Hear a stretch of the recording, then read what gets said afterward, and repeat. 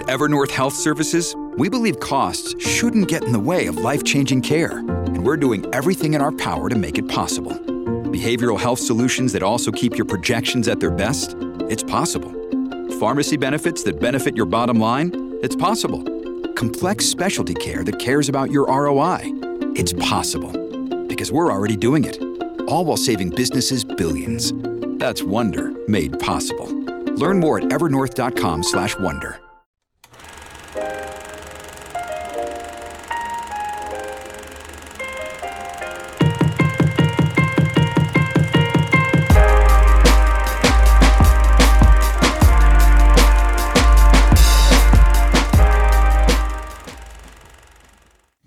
Welcome, everyone, to Tracks Through Time. I am your host and FreightWaves Deputy Editor, Brielle Jekyll, and I'm here to tell you about some of the most interesting stories throughout history in transportation and freight.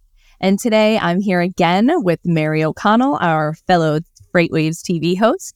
And today, we are diving deep into the haunting tale of Flight 19, a routine navigational training flight that transformed into a baffling mystery right in the heart of the Bermuda Triangle. I am so excited for this today, Brielle. We have, first of all, it's always a pleasure to come back and get a story told to me because you teach me so many things. And honestly, this is one of my favorite shows, my own aside. But I'm excited today because this is the Bermuda Triangle, a routine training flight. And, everything else that just, makes for such a great conspiracy theory. So let's get into it. It's super fun. I love learning about the Bermuda Triangle, whether or not there is actual scientific explanations for this stuff or whether it is all spooky paranormal. I think it's a perfect episode for kind of like a soft opening of spooky season, because I think we're going to dive into a lot of spooky and mysterious stories for the month of October. But welcome to post Labor Day, everyone. We're gonna first start off with the introduction of the Bermuda Triangle itself. So for those of you who have never heard of the Bermuda Triangle, it's an enigmatic region nestled within the vast expanse of the Atlantic Ocean, and it's long been a source of fascination and mystery. It's a triangular stretch of water that's earned its notoriety during a series of perplexing disappearances involving ships, aircrafts, and a lot of people as well. Over the years, a wide array of theories have emerged, each attempting to kind of explain the unexplained, because a lot of things that have happened in the Bermuda Triangle just are unsolved. So some of these theories veer into the realm of the fantastical, involving extraterrestrial abductions, the lost continent of Atlantis, and some vortexes transporting objects to alternative dimensions. But yet, I kind of like I like the idea of the aliens because, as we all know, aliens are real, and the entire country just decided to go, okay, next. So maybe this is their home base and they've just been hiding it for forever. And we've just been passing it off. I know we have been waiting for disclosure for so long and it's finally here, but is it? Maybe I don't know. Maybe in a few years when we have full disclosure, we'll actually get the true story of what we're talking about today. But as far as we know, we don't have any answers for a lot of the stuff that happened in the Bermuda Triangle. And it's believed that it is a place where the magnetic compass sometimes points to true north, which adds an extra layer of intrigue to this crazy area in the deep, because they think that, that magnetic true north might confuse people into confuse them on where they actually are. And then that's why we have so many disappearances. So it's also known as the Devil's Triangle. And while we don't exactly know why the Devil's Triangle really does hold so many mysteries or what even happened in these stories, the area is still super fascinating and it's home to a lot of speculation. So our one such mystery is our topic for today. So hold on tight as we nosedive into the story of Flight 19. I love a good airline pun. Let's go. I'm proud of it. I love it. I was going to give you some snaps for it. We love that. All right, let's nosedive on in. We're nosediving right in. All right. So I'll get my spooky voice on. It was December 5th, 1945, just a regular day. Shortly after 2 p.m., 5 TBM Avenger torpedo bombers, led by the seasoned naval aviator Lieutenant Charles Taylor, took off from the U.S. Naval Air Station in Fort Lauderdale, Florida. They were embarking on a routine training mission known as Flight 19. Now, I will say that the flight is often miscategorized as a patrol, and it's in fact not. It was not a patrol. Sometimes this story is referred to as the Lost Patrol, but that's actually not true. It was a training mission. So while, the Lost training mission doesn't really have the same ring to it, but the Lost Patrol, right?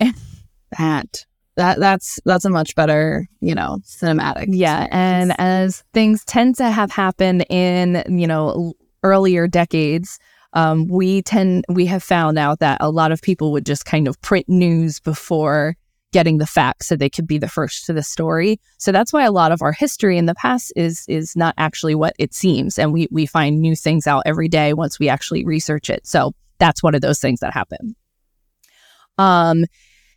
So while Lieutenant Charles Taylor was very, very seasoned, he was with students and other, various levels of, training in the military. And so their mission was pretty straightforward. They were just supposed to navigate to various points in the Atlantic Ocean and then return safely to base. But as the squadron set out on their journey, the weather was confirmed to be relatively favorable with only a few scattered showers on the horizon. Their mission involved flying east from the Florida coast, conducting bombing runs at a location called Hens and Chicken Shoals, which I now want to visit because that sounds fun. And does that place actually exist in real life? Does it still exist today? Could we go have a live episode? So I just kind of assumed that it was an area where a lot of feral hens and chickens are. I'm on board. And oh yeah, right here, hen and chicken sanctuary preservation area in the Keys. Oh yeah, road trip Keys. Okay, yeah. So basically, this area is off a little bit of Plantation Key, and so they then turned north and proceeded over Grand Bahama Island before returning. They were supposed to return to the NAS Fort Lauderdale. Well, the first leg of the flight went really smoothly. They dropped practice bombs without any incidents. It was business as usual. A fishing boat captain working near the area even recalled seeing 3 or 4 airplanes flying east at approximately 1500 hours or 3 p.m. However, as they began to turn north for the second leg of their journey, something ominous started to unfold. At approximately 3:45 p.m., the Fort Lauderdale flight tower received a chilling message from Lieutenant Charles Taylor himself, and his voice carried a hint of confusion and worry. One report explains that Taylor said, "Both my compasses are out and I'm trying to find Fort Lauderdale, Florida." His voice sounded more and more anxious, and then he said he was over land, but it's broken. He said, "I'm sure I'm in the Florida Keys, but I don't know how far down I am." Now, if you remember, he was off the coast of Plantation Key, but now he's saying he's still in the Keys after an hour of flying north. So what they think happened is that he was actually on the Bahama Islands over here, and it just confused it. So the flight being in the Keys made little to no sense because he was confirmed to have flown over Hens and Chicken Shoals less than an hour or a whole hour prior to this. So some thought maybe that he was confusing the islands, and then more discussion took place over what to do and which way to fly. Some reports even say that men aboard could be heard disagreeing with his decision on where to go. There was discussion on whether to fly east or west because protocol at this time, if you became lost in the Atlantic Ocean and unsure of your whereabouts, you were supposed to just fly west until you found ground. So there was debate over what to do, but he was so sure that he was in certain areas that he actually wasn't. This could have been, some of the reasons why they became distressed. But the story takes kind of a very dramatic turn when they hear him say, "Cannot see land. We seem to be off course." And his voice was very unstable. He was very, very scared. And then it was just static. The tower responded desperately. They were trying to assist, asking for his position, but there was only silence. So they anxiously scanned the horizon where the planes were supposed to be, but there was no sign of them. Finally, they heard from the plane again after about 10 minutes. But it wasn't Taylor's voice. It was another pilot, and he delivered an even more unnerving message. "We can't find west. Everything is wrong. We can't be sure of any direction. Everything looks strange, even the ocean." So they started to panic. Flight 19 was lost, disoriented, and the situation was deteriorating rapidly. After a bewildering 20 minutes of radio silence, a trembling and almost hysterical voice came through the airwaves. So we're just rising and rising in panic. And the new, still unknown to this day who it was, the new pilot struggled to articulate their dire circumstances. During another delay, tower personnel learned from intercepted transmission that the original flight leader, Lieutenant Taylor, had turned over his command to another pilot for unknown reasons. But we still, to this day, don't know why that happened. And we still don't know who the other pilot was. And he says to the tower again, "We can't tell where we are. Everything can't make out anything. We think we may be about 225 miles northeast of base," the new flight leader said.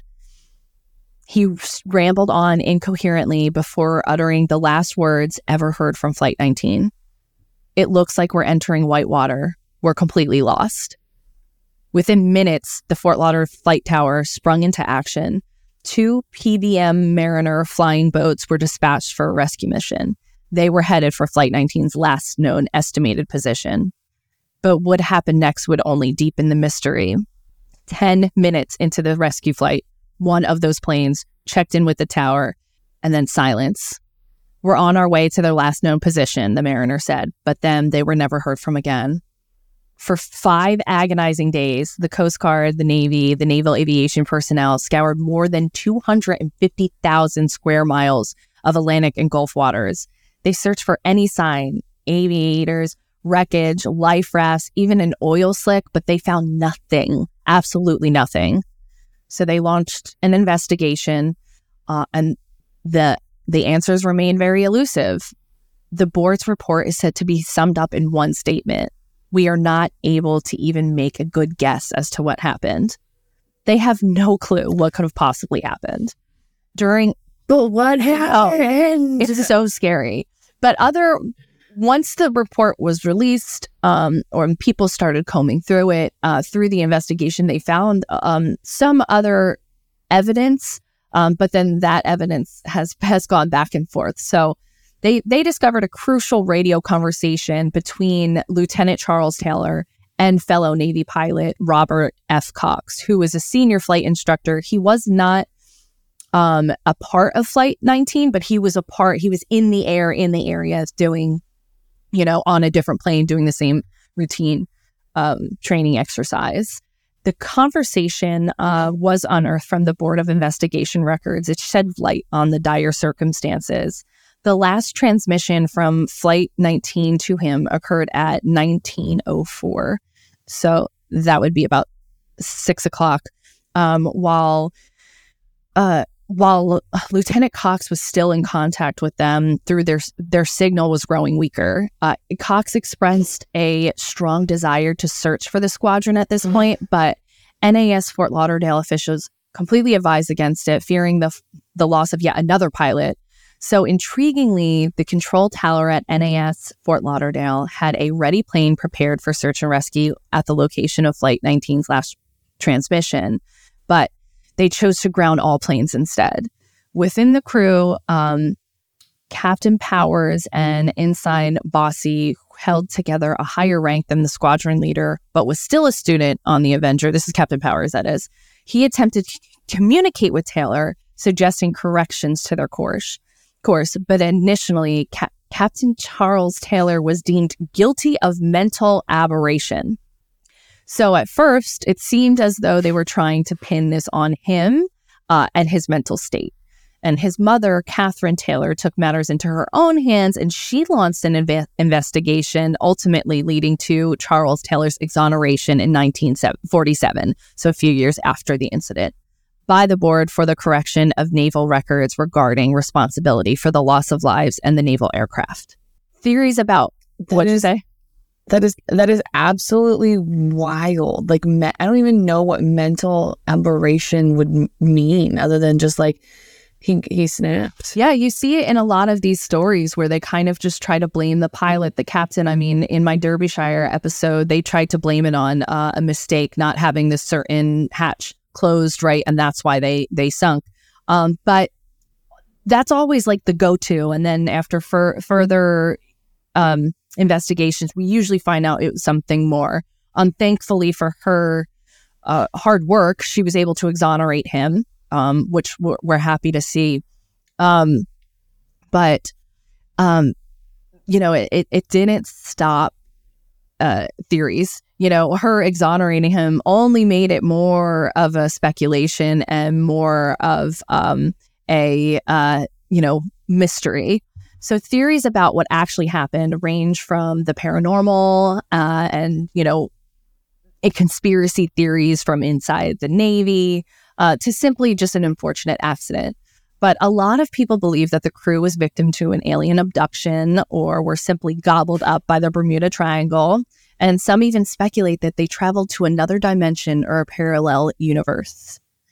I would like to believe that they went to a parallel universe where it's just all full of puppies and ice cream. Yes. And that's how they live. Yes. In which case, sign me up for that parallel universe. I mean, I need some pumpkin because in October, so I'll do puppies and pumpkin beer. That's fine. There you go. But I mean, I think the Spider-Man Into the Multiverse is real. So why wouldn't, maybe the Bermuda Triangle is the door into our multiverse? It really, truly could be. And while the actual story could very well have a non-paranormal explanation, the weird circumstances around the disappearance keep piling up. So for instance, I had my story kind of wrapped up, and then I found more sources that kind of convoluted the whole thing.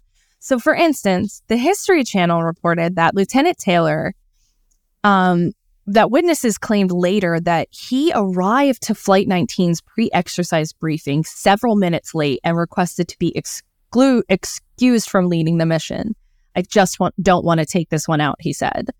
No one knows what caused him to say this. No one has any idea why or what it meant. But a lot of people believe that means he must have not been fit for duty, and that this could be why they designated the reason as guilty of mental aberration.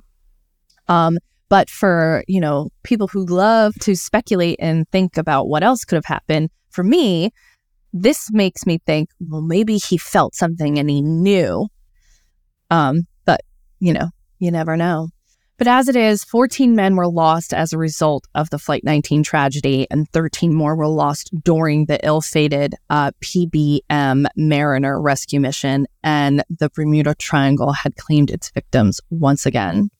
And we still, to this day, have no answers.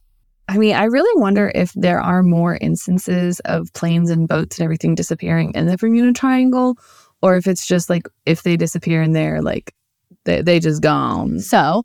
because in other areas, you can find wreckage a lot easier, I guess. Right. So it's so the Navy and the National Ocean National Ocean Atmospheric Association. No, they heavily insist that it is just, a really dangerous area, that yes, there's some magnetic stuff going on, and, people get lost all the time. And Britannica would like everyone to know that, did you know that the Bermuda Triangle has heavy daily traffic that travels perfectly safely through the area all the time? But like, what about underneath the ocean? Like, is there just a bunch of shipwreck, or is it just like a perfectly pristinely clean ocean? Because if it's a perfectly pristinely clean like ocean bottom, like I don't want to be in that. Like that's shady enough. Like there at least has to be like, you know, a plastic bag down there because heaven forbid humans do anything nice. Right. So actually, I do know that there's at least 50 ships and 20 airplanes are said to have mysteriously disappeared in the area. But the boundaries haven't really been agreed upon because it's like not really an actual territory. It's actually, I think it came from a man, an author referred to it as the Bermuda Triangle in 1974. So that's kind of, so when this happened, they didn't even know, like the popularity of the Bermuda Triangle wasn't all over the place. So this is kind of just like it happened to be in this area that later on became super popular. So basically, you can't get a whole bunch of people to agree on an urban legend. Yeah, well, I think that's just showing us that it to me, it's supporting the theory that something weird even happened because they get lost in the Bermuda Triangle before the Bermuda Triangle was even like a cultural phenomenon. I like it though. I mean, it is weird because you think that like the people that are doing these training missions, it's not their first day out there. They've been in the military. They've been doing these missions for a while. So they have training that just kicks in automatically. Like that's the whole thing of the military is that, you know what, no matter what happens, like there are training, there are things in place that you fall back on. So it's very interesting that they weren't able to do that, especially someone who has been in, especially for the lieutenant who's been in the military for quite a while. That's weird that like, you know, not even that could pull them out. Yeah, I will say though, like I want to really get wrapped up in the, you know, mystery of it all and, you know, but you know, my brother is stationed out in Coronado and he's in the Navy and he just recently last year lost friends to what essentially was the same thing that happened. They just had an answer. They know what happened.